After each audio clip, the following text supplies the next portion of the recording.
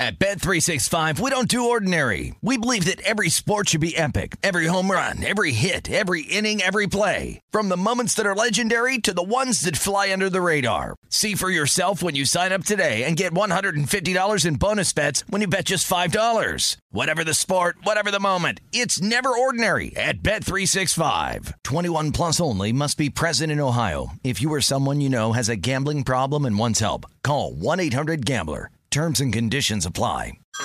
Hey everyone, it's Ted from Consumer Cellular, the guy in the orange sweater, and this is your wake-up call. If you're paying too much for wireless service, you don't have to keep having that nightmare. Consumer Cellular has the same fast, reliable coverage as the leading carriers for less. And for a limited time, new customers receive their second month free when they sign up and use promo code MONTHFREE by May 31st. So why keep spending more than you have to? Seriously, wake up and call 1-888-FREEDOM or visit consumercellular.com. Taxes, fees, and other third-party charges will apply. See website for additional details. You know that feeling when you walk into your home, take a deep breath, and feel new? Well, that's what it's like to use Clorox Scentiva. Because Clorox Scentiva smells like coconut, cleans like Clorox, and feels like energy. It'll elevate any cleaning routine to not just clean, but also make every room smell like a tropical coconut getaway. Discover how Clorox Scentiva's powerful clean and refreshing scents can transform your space. Get yours in coconut or other fabulous scents at a nearby retail store. You deserve a moment to yourself every single day. And a delicious bite of a Keebler Sandies can give you that comforting pause. Take a pause from your to-do list with the melt-in-your-mouth magic of a Keebler Sandies. This magic is baked into simple shortbread cookies by Ernie and the Keebler Elves. So as life continues to fly by, make the most of your me moment. Take a pause and enjoy a Keebler Sandies. This is VSiN's College Basketball Betting Podcast. Here is your host, Tim Murray.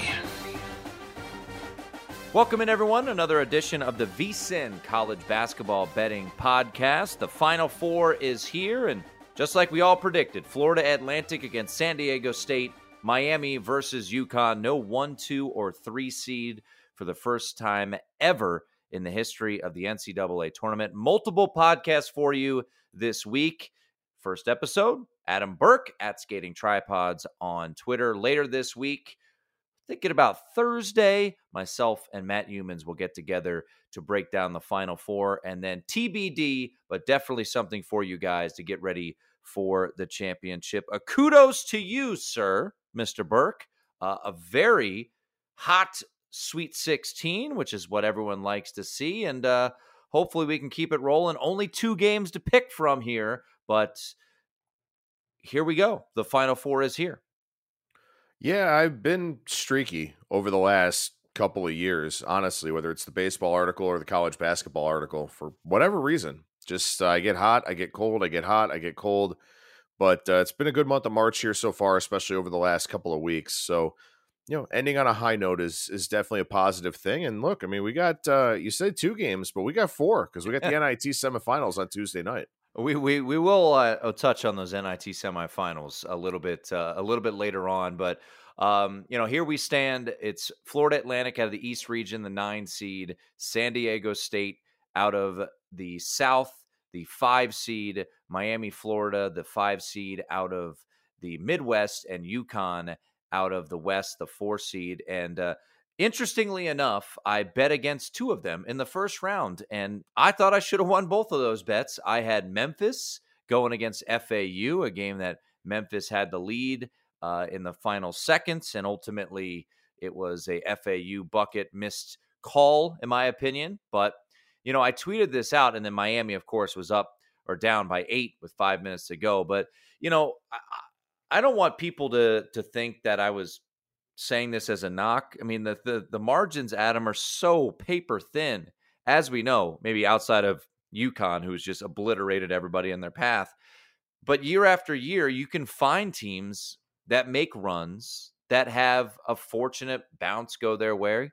Someone brought up to me, and they're absolutely right, 2018, when Loyola made their Final Four run, they needed a buzzer beater to beat Miami in the first round. So Miami and FAU pretty fortunate to get out of their first round matchups, and they're both in the Final Four. And matchups is what it's all about. And I think these two are pretty interesting matchups that we'll get on Saturday. Yeah, I think so too. I mean, look, it's still a series of 1-game samples in the NCAA tournament, and a lot of things can happen. And we kind of talked about this coming into the tournament. Like, in theory, all of these teams are pretty good, right? I mean, they're either teams that got an at-large berth or teams that won their conference championship, so they should be pretty good. I mean, Fairleigh Dickinson was the worst team in the field, and of course, they go and beat a number one, just kind of illustrating how crazy this tournament's been. But in a 1-game sample, I mean, Florida Atlantic was a top 40 team almost all year long, at least top 45, top 50. This is a good basketball team. And, things happen in the NCAA tournament, certainly. There's a lot of variance in the 1-game samples, but FAU's a good team. Miami has been an elite offense all year long. Defensively, they've had some issues. But you know what? When you go out there and you're scoring 85, 89, 88 points in the last 3 games, I don't care how bad you are defensively, that puts a lot of pressure on the other team to keep pace with you, and Indiana, Houston, and Texas weren't able to do that. Let's get to the first matchup, Florida Atlantic taking on San Diego State. And right now, as we talk on a Monday evening, it is San Diego State -2 with a total of 131.5. And, I bet Creighton on Sunday. It was a good weekend up until Sunday.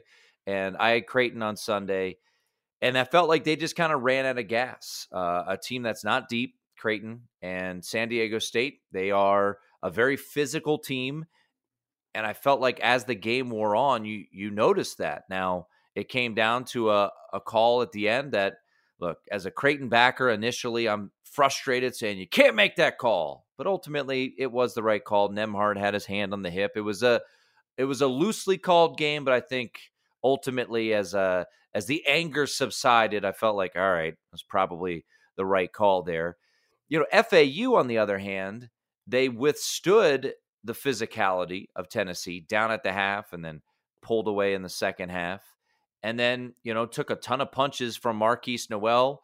Keontae Johnson gets in foul trouble. They reap the benefits of that. So on the surface, immediately, Adam, the fact that this Florida Atlantic team does go very deep and has faced a San Diego-style team already in this NCAA tournament, I don't necessarily think this is a spot where FAU is going to be bullied and not really know what to do with the physicality that San Diego State brings to the table. So, we'll get to, if there's a bet to be placed, but I truly think this is a straight up coin toss type of game, knowing how FAU has kind of faced a San Diego style of play so far this year. Yeah, I mean, I think one of the things that's pretty helpful for FAU here is not only have they played a physical team, but they've played kind of a skilled, very sound and deep offensive team in Memphis. Fairleigh Dickinson, it is what it is. I mean, I don't really think we can take too much out of that game. They faced that physical Tennessee team with a really good defense. And then they played a Kansas State team that, the pick and roll was very, very effective for the Wildcats against Michigan State. It was still, reasonably effective against FAU. But they've played 3 very, very different teams here in the tournament. And as you said, now they play a team that's kind of more similar towards Tennessee and San Diego State. Better coach team, certainly, is, I'll go ahead and take another shot at Rick Barnes because I really like to do that.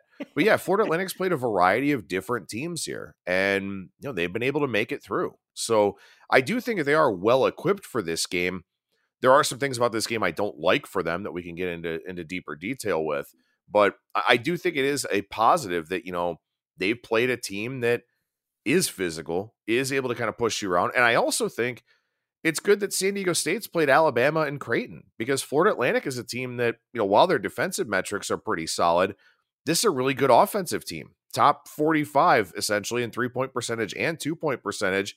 San Diego State's played a good offense in Alabama, played a good offense in Creighton, and beat both of them. So I think both of these teams, their paths have them well equipped for this matchup. Let's start with the total real quickly. It's a pretty low total. We've seen a little bit of money come in on the under. This thing opened 132.5 and down to 131.5. There's still a 132 out there as we record at Caesars. So a little bit of movement towards the under, which makes sense. San Diego State has, for the most part, been able to dictate the pace of everybody that they've played so far in this NCAA tournament. The under has gone under. The under has hit, I should say, in all 4 of their games. Something that I was peeking at, but man, it's a really razor thin type of situation, right? When you have a total in the first half of 61 at most spots. But, Tennessee, when they played Florida Atlantic, it was 27-22 at the break. You are playing at, in a stadium where the sights could be a little off there. But once again, one team hits a couple threes and you're struggling there to stay under 61 in the first half. Any thoughts on the total?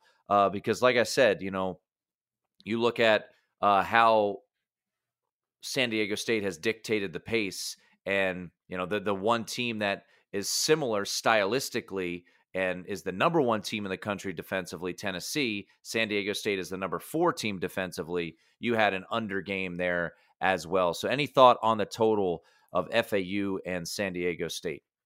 Yeah, I think of the 4, primary options, I'll call them here in the Final Four, either side or either total, I do like the under in this game. And I expected it to go down. I'm not surprised that it's gone down. I probably should have jumped in earlier, but I've been trying to get ready for the baseball season with some final preparations. So, kind of allotting my time that way. But with that being said, when you look at this game specifically, Florida Atlantic likes to shoot threes. This is a football stadium that they'll be playing in. Very, very different sight lines, to be sure.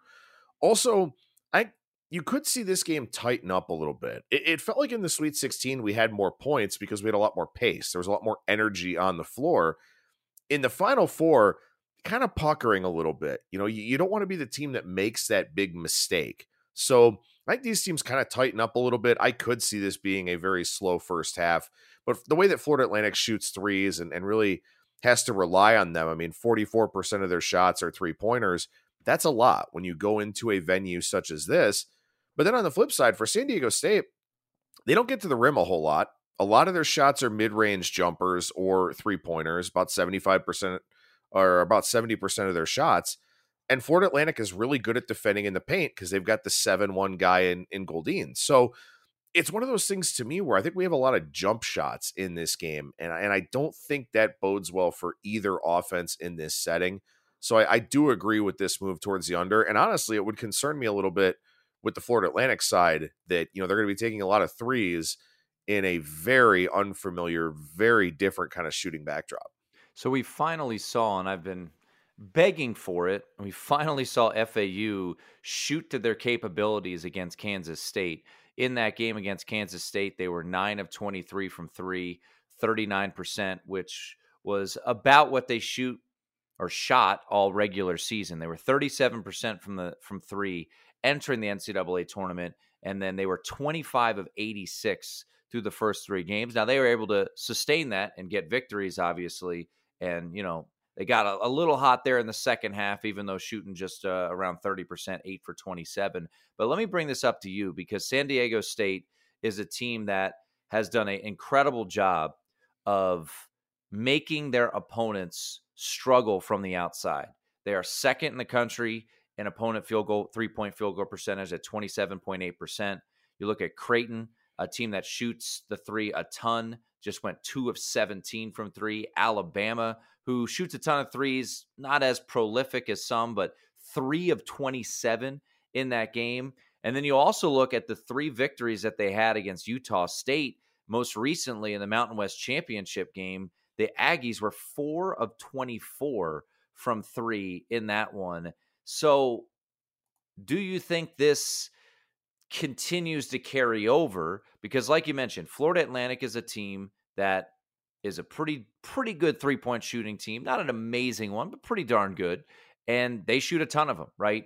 So do those numbers for San Diego State carry over into this spot where you're facing a team in FAU that's just going to want to bomb threes on a regular basis.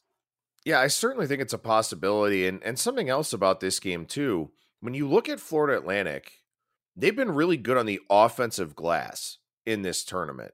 And they're a team that's top 100 in offensive rebounding percentage. But Memphis is a horrific defensive rebounding team, one of the worst in the country. Kansas State is not very good. And Tennessee, for as big and athletic as they are, for the level of recruiting talent that they're able to bring in there, they're not that great of a defensive rebounding team either. San Diego State will be the best rebounding team that Florida Atlantic has seen in this tournament so far. So if there are concerns about Florida Atlantic's ability to shoot the three against, as you mentioned, the second best three-point defense in the country, and the concerns that I have about the shooting backdrop, you look at Florida Atlantic here in this tournament, and we'll ignore the FDU game just for the sake of argument here. Offensive rebounding percentage against Memphis, 43.9%. Against Tennessee, 38.7%. Against Kansas State, 45.2%, which is how Florida Atlantic overcame the 22 turnovers that they had. They pulled down 14 offensive rebounds. If they're not getting those in this game and they're not shooting, as you mentioned, their season average of 36.5%, 37% from three, that makes it really, really tough for them to be able to score points against this stingy Aztec defense. So I do think there's a good chance that carries over for San Diego State.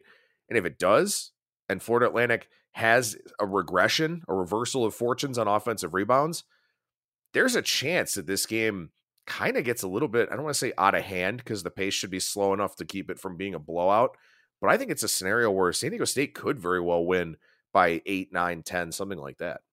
One thing I brought up on VSiN Primetime on Monday evening was Matt Bradley. Matt Bradley, leading scorer for San Diego State. And I'll be honest, if you told me Matt Bradley would have a total of 8 points in San Diego's Sweet 16 and Elite 8 game, I would give you a slim and nil chance for them to be in the Final Four. But they've withstood it, and you've had different people. Most importantly, Trammell step up in his struggles here. The Matt Bradley struggles on offense. Do you think this is a spot where he bounces back, or do the struggles really continue? Because he has, that Alabama game, he was all over the place. 2 of 7 from the field, and they went 1 of 7 against Creighton. So he is a combined 3 of 14 from the field in these last 2 games. Adam, do you think the struggles continue for the player that was the really the most consistent offensive player for the Aztecs all year? Yeah, 6 of 21 on 2-point shots over the last 3 games, and he's 0 for 6 from 3. So, look, we kind of saw this a little bit in the upset for Purdue, where nobody wanted to shoot the ball in the last 5 minutes of that game. There were guys that had clean looks on the outside, and they just refused to pull the trigger. There's definitely a crisis of confidence here for Matt Bradley. And, we saw his playing time dwindle a little bit. He only played 19 minutes against Alabama, only played 20 minutes against Creighton. He's not really been able to get into a rhythm here. And that is a concern, because San Diego State, sometimes they have problems kind of finding some offense. And as you said, Bradley's been the guy, highest usage rate on the team. He's been the guy that's kind of been, sort of that go-to type of player. And I'll say this, look, I don't know if this game will be close enough to come down to the free throw line. We'll have to wait and see if that's the case. But Bradley is an 80% free throw shooter too. So, if you're Brian Dutcher, you want to have him out there, at the key points of the game. But at the same time, does this carry over to the free throw line for him as well? And if it does that open the door for what we could sort of call a team of destiny in Florida Atlantic?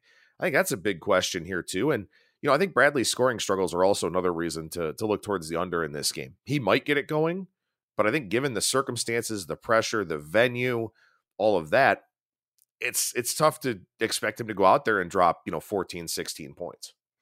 Tempo-wise, once again, you're looking at 266 for San Diego State, adjusted tempo 65.7. There were only 62 possessions in the Creighton game.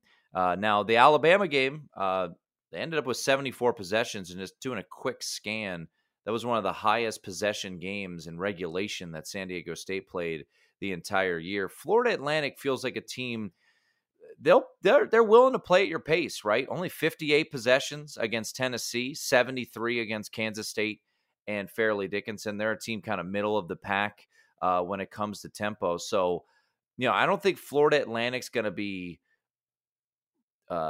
scared to slow it down. You look at average possession length defensively, they make you work, right? 18 seconds per possession. So, both of these teams pretty solid defensively. Obviously, Florida Atlantic, just based off of the metrics, are a much more balanced team.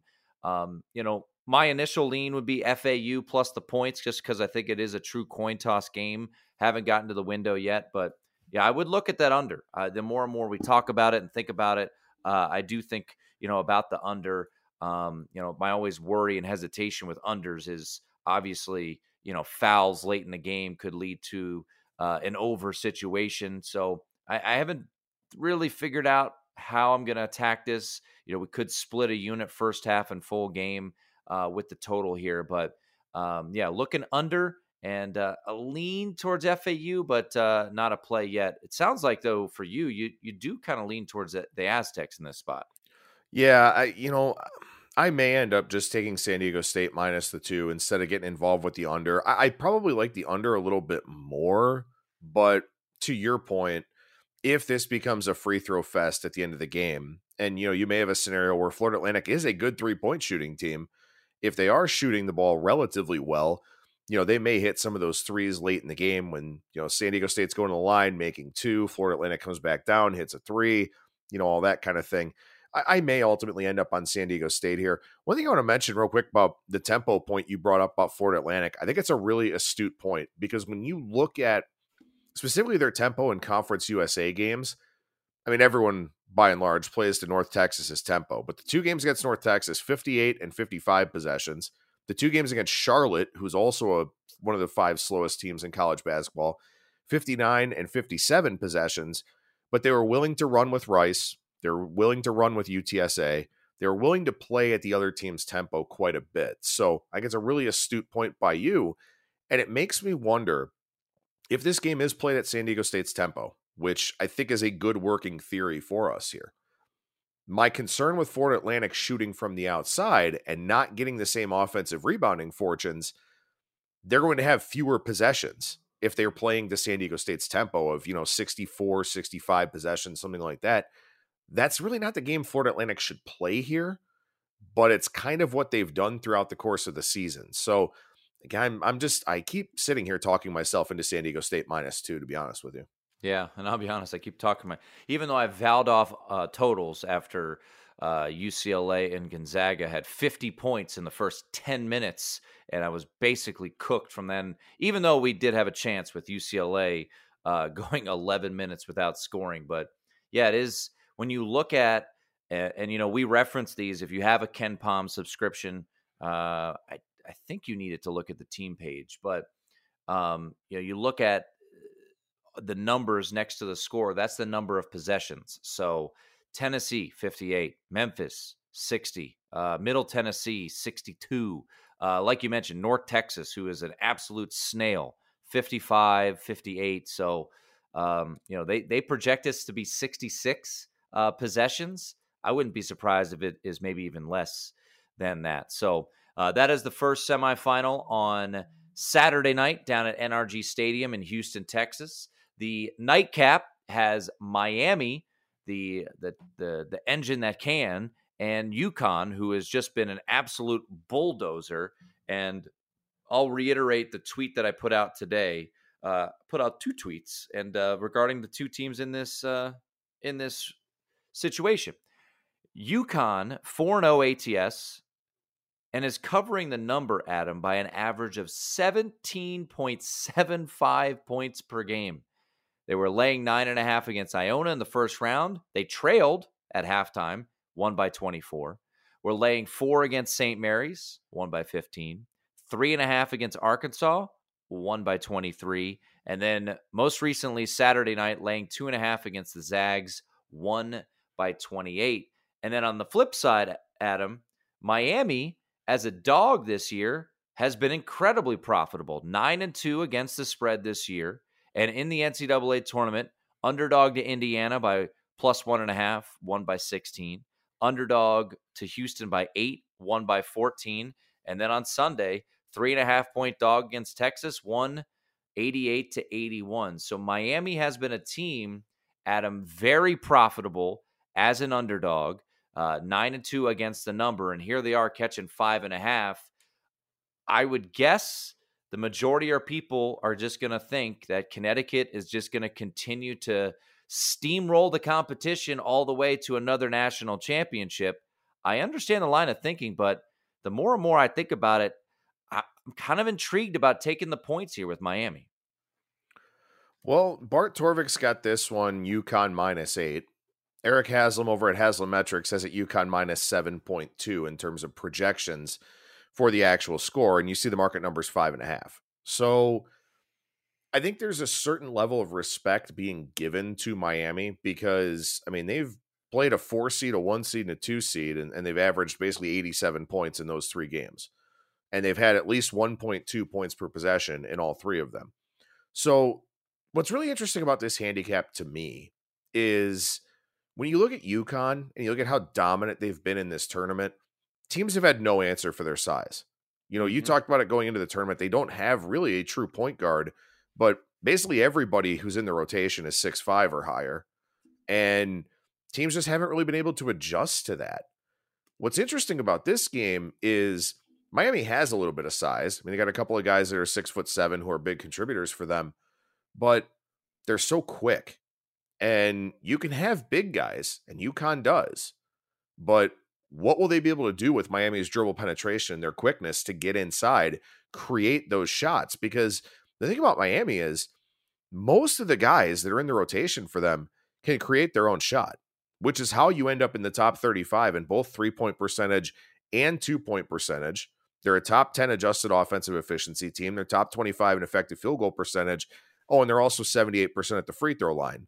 So if UConn, with their big bodies, ends up fouling, and UConn was 319th in free throw rate against this season, then things could get really interesting for this game. So UConn's size is a weapon on offense, but it might be a slight detriment given how Miami plays in this game on defense. So despite the fact that I don't really love playing overs in, football stadiums like this, I do think there's a good chance we get a lot of points in this game. What I really like about Miami, and we'll get to what I don't like, which is their lack of depth, which we saw rear its ugly head in Gonzaga's loss, even though they were going to lose regardless, but the foul trouble. What I do like is you hit on, they shoot well from 3, 33rd in the country at 36.9%, but they're great inside the arc. And, I think, and I even said this, I think on the Handle with Dave Ross on Sunday, we're talking about Miami, and I said, if they get hot from beyond the arc against Texas, sure, they could absolutely pull off this win. They only attempted 8 threes in the win against Texas. They got to the line, and Texas clearly, after they witnessed them, Miami that is, light them up from long range, they wanted to take the 3-point range away. Jordan Miller goes 7 for 7 from the field. Isaiah Wong, 5 of 9. Inside the arc, 5 of 6. Nigel Pack went 4 for 4 inside the arc.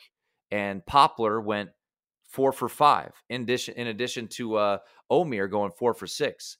They are very efficient inside the arc. And then, like you mentioned, they got to the free throw line, and they don't miss free throws. 28 for 32 in that spot, in that comeback against Texas.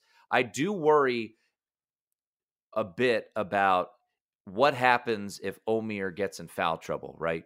I mean, he's the heart and soul. He's really the size, even though Jordan Miller's 6'7", Adam. Omier's the big guy, right? He's the engine. He keeps it going. I mean, he'll get a ton of boards. Remember, we talked about him, oh my gosh, what if he's not healthy coming into the NCAA tournament with that ankle injury they sustained against Duke?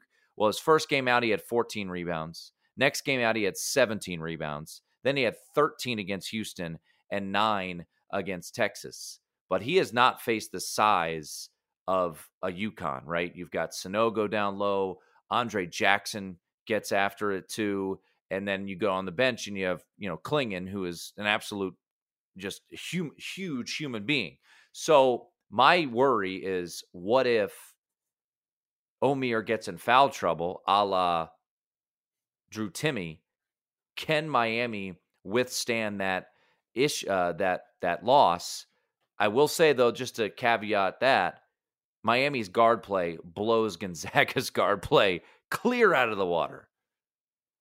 Yeah, for sure. I think it's a fair question. I think it's a good live betting angle to consider. I mean, obviously, it's just, speculation before the game, trying to figure out if he gets into foul trouble or not. But if he does, to your point, that's kind of the banger. And, what was it?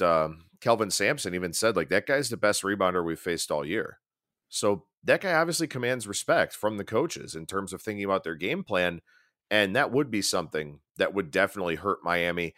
Could also lead to more points too, because I feel like if he gets into foul trouble, if you're Jim Larinaga, you're thinking, you know what, we got to run. Like, we just have to push the tempo and try to let our guards eat and kind of score in transition and not really let UConn get set up into their half-court defense as much as possible. That's kind of what I would be looking at in terms of, some in-game adjustments and things like that. Something else I think is worth mentioning here, and I don't think people talk enough about rebounding in college basketball. UConn, number 2 in the country in offensive rebounding percentage.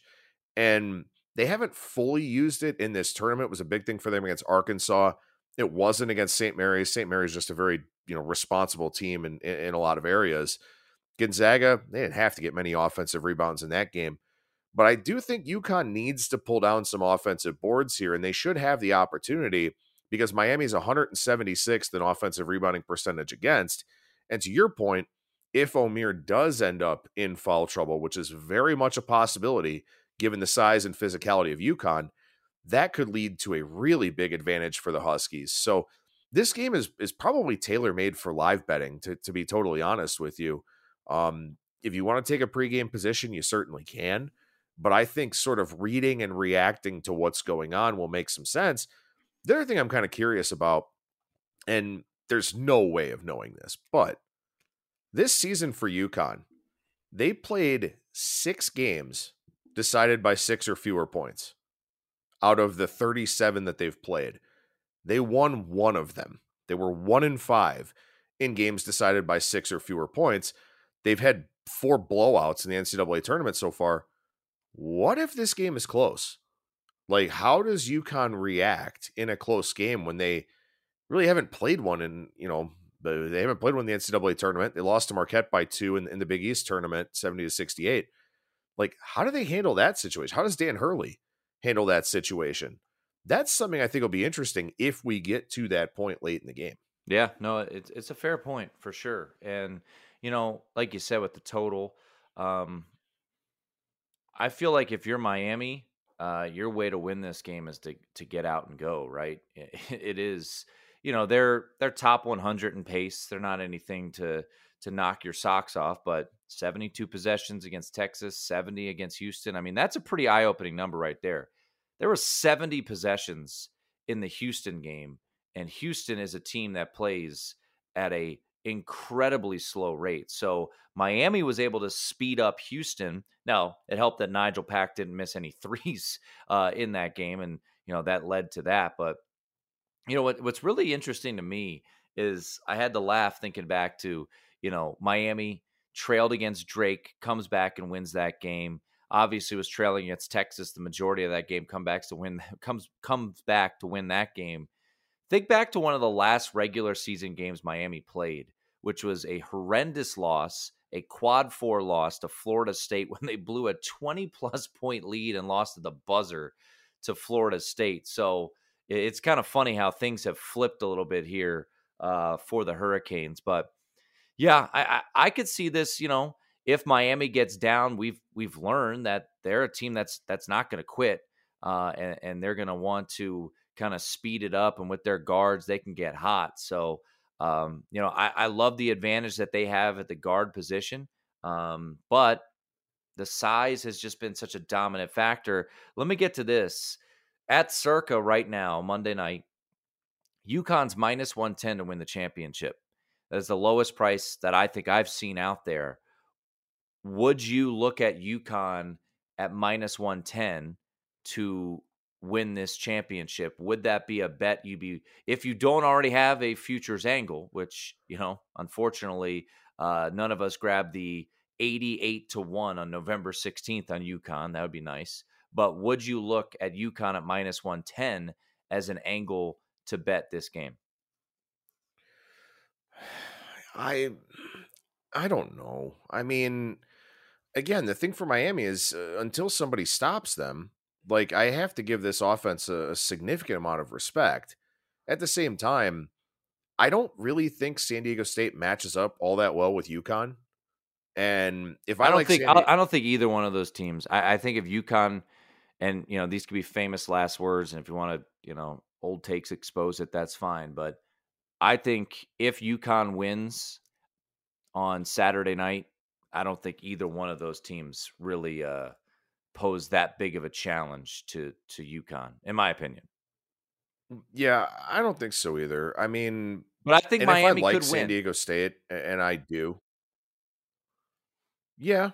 I mean, look, I think, again, you're talking about a game with a total up around 150, right? So you're talking about a game that could be pretty high variance, and that's the kind of game Miami wants. I mean, we kind of thought, they'll have to slow it down and play this great Houston defense, but Houston had played like the 101st ranked slate of opposing offenses per KenPom. Like, they were seeing something they hadn't really seen much against Miami. UConn has seen it all. I mean, they play in the Big East. They've seen Xavier. They've seen Marquette.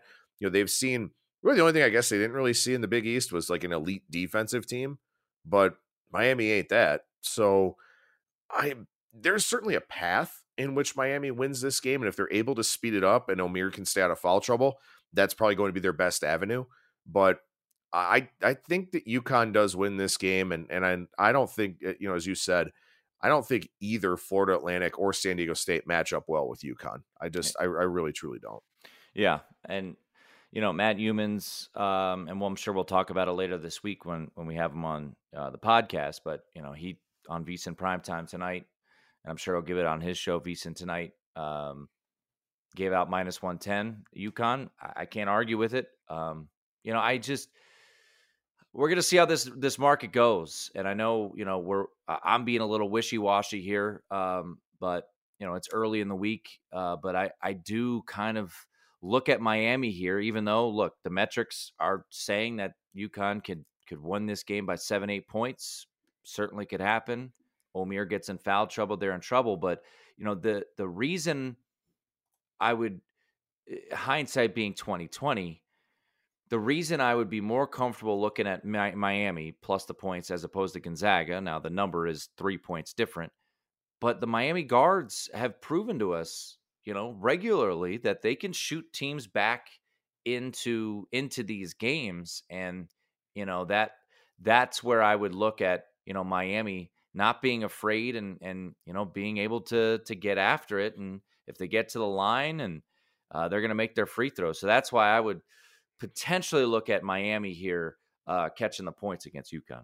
The one thing I'll say is, and I don't know exactly what the line would be for UConn and San Diego State. It would be smaller than this number. It's probably 3.5, 4, maybe something like that. So if you look at a money line parlay here, a rolling parlay, you're probably in the plus 110 range, I would say, because they're minus 240 here. Let's say for shits and giggles, they're minus 200 in that game against San Diego State, if that's who it is. You're looking at about plus 112 in that situation for a rolling parlay. So if they play Florida Atlantic, they'd be a bigger favorite, probably maybe 5.5, maybe the same thing they are here against Miami. So you're kind of banking on San Diego State winning to get a better money line parlay price. I think that's going to come out better than minus 110, but I know that's kind of a little bit more of an advanced concept, and people will probably rather just go take the minus 110 and not worry about it. Yeah, no. And at this point, sometimes, we talked about it, the rolling parlay, with Memphis, for instance, the 20-1. Well, that got blown up when Purdue lost. So, even though Memphis obviously didn't make it out of the first round, that's why I personally went that route. But I think, as you point out, it's a little bit different now, knowing that FAU and San Diego State are pretty comparable. So you're probably looking at not too big of a variant there when it comes to the point spread. All right, before we get to a quick look at the NIT semifinals, anything you're looking to get to the window right now, or is it all still a little bit of a holding pattern on these games? Well, like I said, I think it's still been a holding pattern. I mean, just trying to kind of catch up with Major League Baseball. And by the way, I'll go ahead and plug VSiN Daily Baseball Bets, my new MLB podcast, which I'll be doing an NL preview on Tuesday after doing an AL preview on Monday. So you can check that out wherever you get your podcast content. But I think San Diego State -2, probably when we get done recording, will be a play that I take a look at here. I love this Florida Atlantic story. I just don't know if this is, a great matchup for them, especially given the venue where it's going to be tough to shoot, I think. So I do like San Diego State -2, and Miami and UConn probably look to live bet that game, especially with what we talked about with Omir. Lean towards the over, but I don't think that I'll have that one in pocket when the game starts. Yeah, I think the one for me, there's a 132 out there in the total of FAU San Diego State. Looking at the under a little bit, and then I am intrigued by Miami, but I think the public's going to bet UConn here, so I might wait and see if this line moves at all, sitting there at 5.5. So, come Thursday, we'll have another podcast. What does Ken Pom have that game? I don't have it up in front of me. Where do they have which game? The Miami UConn game. 80-73, so 7 point. So seven there, 7 at Haslametrics, 8 at Torvik. Mm-hmm. Wouldn't be at all surprising if this line at least goes to 6. Yeah. And I was just looking at Torvik. Torvik was pretty bullish on San Diego State too, because they have San Diego State as a top 10 team. So they actually had them as a 3.5 point favorite against FAU. So, the market kind of meeting in the middle, right? Because Ken Pom had FAU +1 and Bart Torvik has FAU +3.5 total for that game at Bart Torvik, pretty much right on the number, 67-64, and Ken Pom was 67-66. So under look for me in that one. 132 available out there. Haven't decided. I might do split unit, first half and full game. But I think under, considering what we hit on, that FAU is willing to play at your pace. And I don't know if Vlad Golden is going to have the type of performance that he did against Kansas State. He was great. What a performance from the FAU big guy in that one. Just a ton of rebounds, getting a bunch of dunks. He was the, I don't want to talk ill about Ryan Kalkbrenner because he was busting his butt out there, but he ran out of gas. So I wonder if you're going to get a similar performance from the big man, because Kalkbrenner really kind of just, as the game wore on, was missing bunnies, felt like he was not getting the boards that he normally gets. So we'll see if Golden can one up the performance we saw from Kalkbrenner in the Elite Eight. Before we go to the NIT, I want to ask you this. So clearly, if you're a CBS executive, you're not super thrilled with how this has all transpired here. What are your thoughts, kind of short-term, medium-term, long-term, about the fact that, we got 4-5, 5-9 in the Final Four. You've got, ACC, the only major conference, which is kind of hilarious because it wasn't a very good conference this year. Big East is the 6th power conference, I guess, for college basketball. But what, if any, ramifications do you think this has long-term, particularly on Selection Sunday? Because if you're, an athletic director or somebody with your hands in, the selection process, you look at this and you go, I don't care what we do, we can't let it ever happen again. Like, we have to have premier teams in the Final Four. So I went on my rant and my bitch fest, prior to the tournament about how they screw over the mid-majors. What are they going to do now to the mid-majors? Well, they tried when they got rid of one of them, right? Memphis and FAU played each other, and moving forward, they won't be able to do that because FAU is going to the American Athletic Conference. By the way, I didn't mention this stat: 15-1 for CUSA teams this postseason. The only loss was Rice in the second round of the CBI, so a pretty good run for the CUSA, and I believe all 4 of the teams that I mentioned, or all 5, are all headed to the AAC next year. But I don't know what can you do? What could they do to try to quote screw the little guy more? I mean, San Diego State played Alabama and Alabama won. Duke lost to Tennessee. I mean, I guess you could try to avoid a situation like that when you put. So I don't know what they can do. It feels like at every step of the way they try to kind of put a disadvantage there for the little guy, and they overcame it this year. And I'm sure they weren't expecting Miami to make this run. They would have much preferred Texas or Houston, I'm sure, but not much you can do. I feel like I don't know what can you do to change it. Yeah, I don't know. I mean, I think it's kind of funny that, we talk every year about the 12/5 and we got 2 5 seeds in the Final Four, which is kind of amusing. But I mean, do you do something kind of looking at future sites of regionals? How Alabama started in Birmingham and that was a big advantage for them being the number 1 overall seed. And that's something that you probably should get. I mean, they'll send Duke to Greensboro or Charlotte or whatever, whenever they can. Is that something maybe we see more frequency of teams kind of having a quasi home court advantage, against some of these upstart mid majors, if the sites line up that way? I mean, does the selection committee go so far as to look at guys like Matt Painter and Rick Barnes and go, man, these guys suck in the tournament. Like, we don't want to put, good mid majors up against them because they're going to find a way to screw it up. I don't know, but I feel like there will be a certain level of vengeance next year on Selection Sunday, trying to really undermine as many of the mid majors as possible. Maybe I need a tinfoil hat for that. No. We'll work that off. We'll work that in the off season real quickly. Since we are recording this on a Monday night, a little staying power here for the NIT. North Texas and Wisconsin.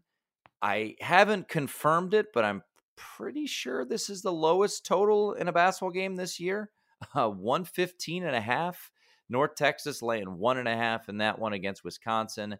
And then Utah Valley, Mark Madsen, you were talking about it off air, may not be with the team, not because he's the new Cal head coach, according to multiple reports out there, because his wife could be having a baby. And then you've got UAB, the Jelly Man, Jelly Walker, and we've seen some movement in the market on UAB. This thing opened 1.5 out to 3 with a total of 151.5. So, Mr. Burke, anything you want to fire on in the NIT semifinals? Well, I think it's hysterical that the total for the second game is 36 points higher than the total for the first game.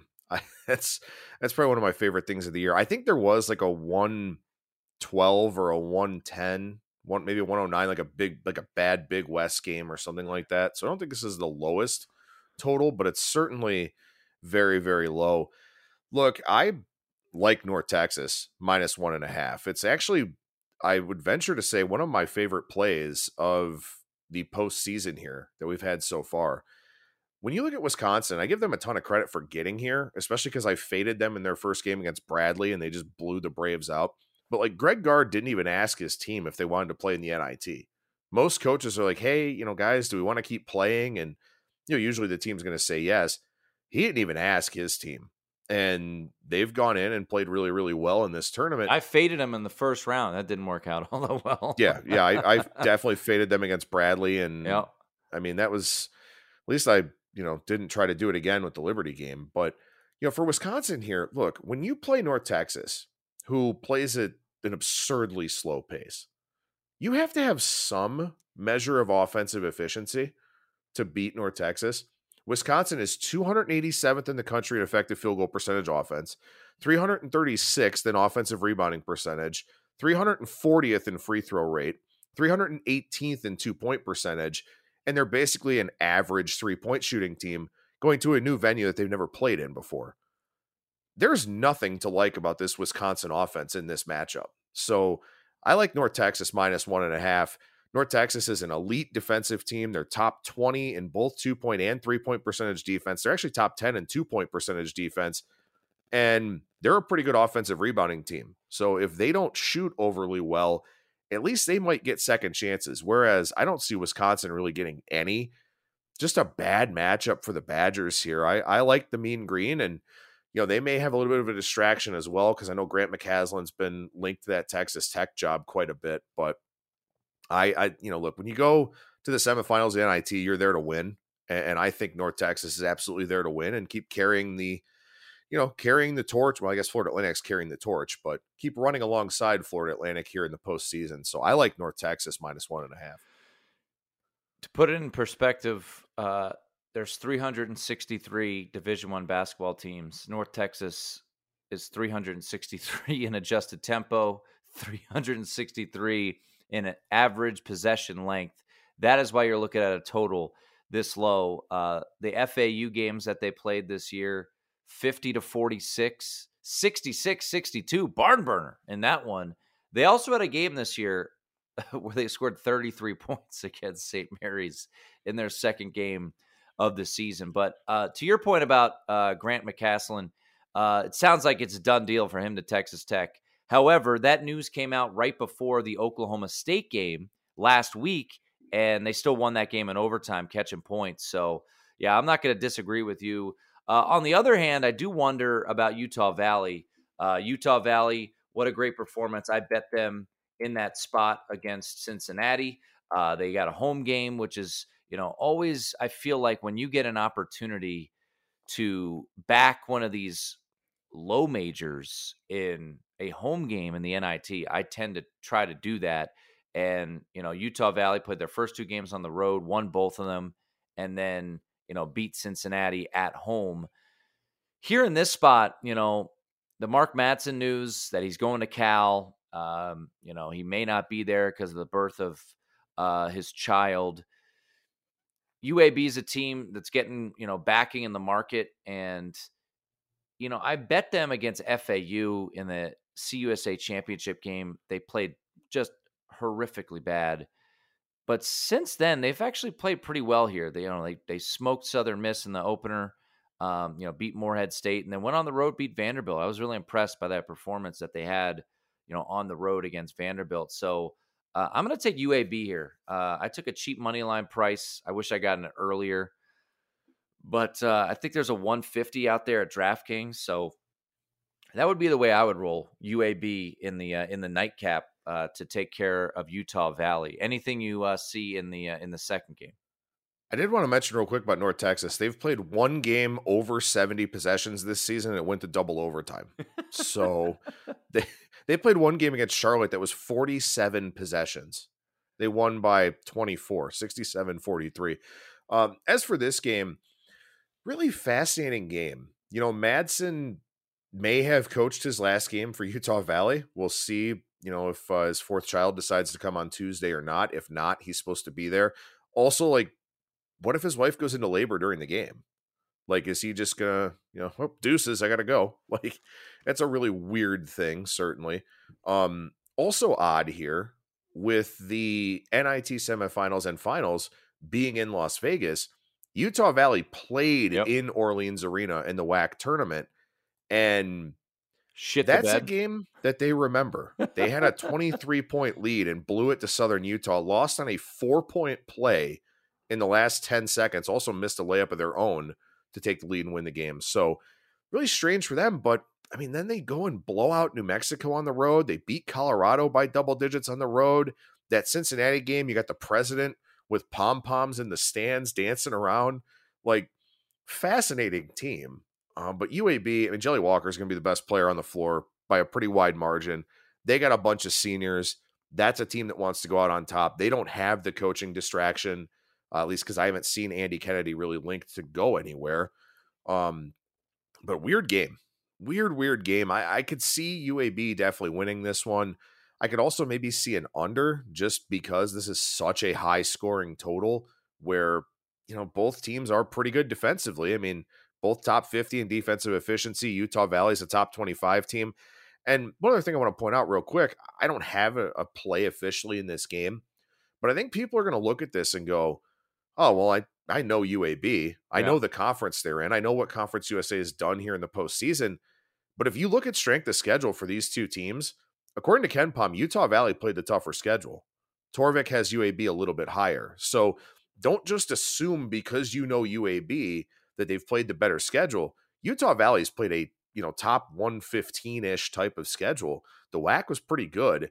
This is a battle-tested team. So fun game, but I don't really know if I have a bet on it. Yeah, I would say much more fun to watch than Wisconsin, North Texas. Yeah, absolutely. If you like points, you do not want to watch Wisconsin and North Texas. No, but if you like to watch paint dry, you can watch Wisconsin, North Texas. All right, that's going to do it for this edition of the College Basketball Betting Podcast. We will be back, like mentioned, later this week, and at some point over the weekend, we will get together and do a podcast getting you ready for the championship game. But for Adam Burke, you can follow him on Twitter at Skating Tripods. I am Tim Murray. Once again, rate, review, and subscribe. You guys have done an awesome job helping us out in that regard all throughout the NCAA tournament. But that's going to do it. We'll be back later this week with another look at the Final Four right here on the VSiN College Basketball Betting Podcast. At Bet365, we don't do ordinary. We believe that every sport should be epic. Every home run, every hit, every inning, every play. From the moments that are legendary to the ones that fly under the radar. See for yourself when you sign up today and get $150 in bonus bets when you bet just $5. Whatever the sport, whatever the moment, it's never ordinary at Bet365. 21 plus only. Must be present in Ohio. If you or someone you know has a gambling problem and wants help, call 1-800-GAMBLER. Terms and conditions apply. Picasso knows your vacation home is your best home. It's the place that brings family and friends together. It's where you're the best version of yourself. Picasso makes it easy to co-own a luxury vacation home in amazing locations. Listings start at $200K for 1/8 ownership. Picasso does all the work for you. Luxury furnishings, maintenance, billing, scheduling, and more. And you can resell on Picasso's marketplace anytime, historically for a 10% gain. Visit Picasso to see thousands of listings. That's PACASO.com. Whether you're a savvy spender maximizing your savings with cashback rewards, a thrifty rate watcher seeking the lowest interest, or a travel enthusiast looking for extraordinary perks, Kemba Financial Credit Union has a visa to complement your lifestyle and unique needs. Apply today at Kemba.org to unlock a limited-time 2% cash back on purchases and pay 0% interest on balance transfers for an entire year with a new visa from Kemba. You deserve a card that works for you. Restrictions apply. Offer ends June 30th, 2024. Nobody wants to outlive their money, but it happens, especially for women. That's why Gainbridge offers the Parity Flex annuity, designed for women's unique retirement needs, with flexible withdrawals plus a guaranteed lifetime income benefit that keeps paying you even if your account balance is zero. Gainbridge is helping build a better financial future for women. Retirement income you can't outlive is the ultimate flex. Start saving now at Gainbridge.io. Visit Gainbridge.io/ParityFlex for current rates, full product disclosures and disclaimers, and other important information.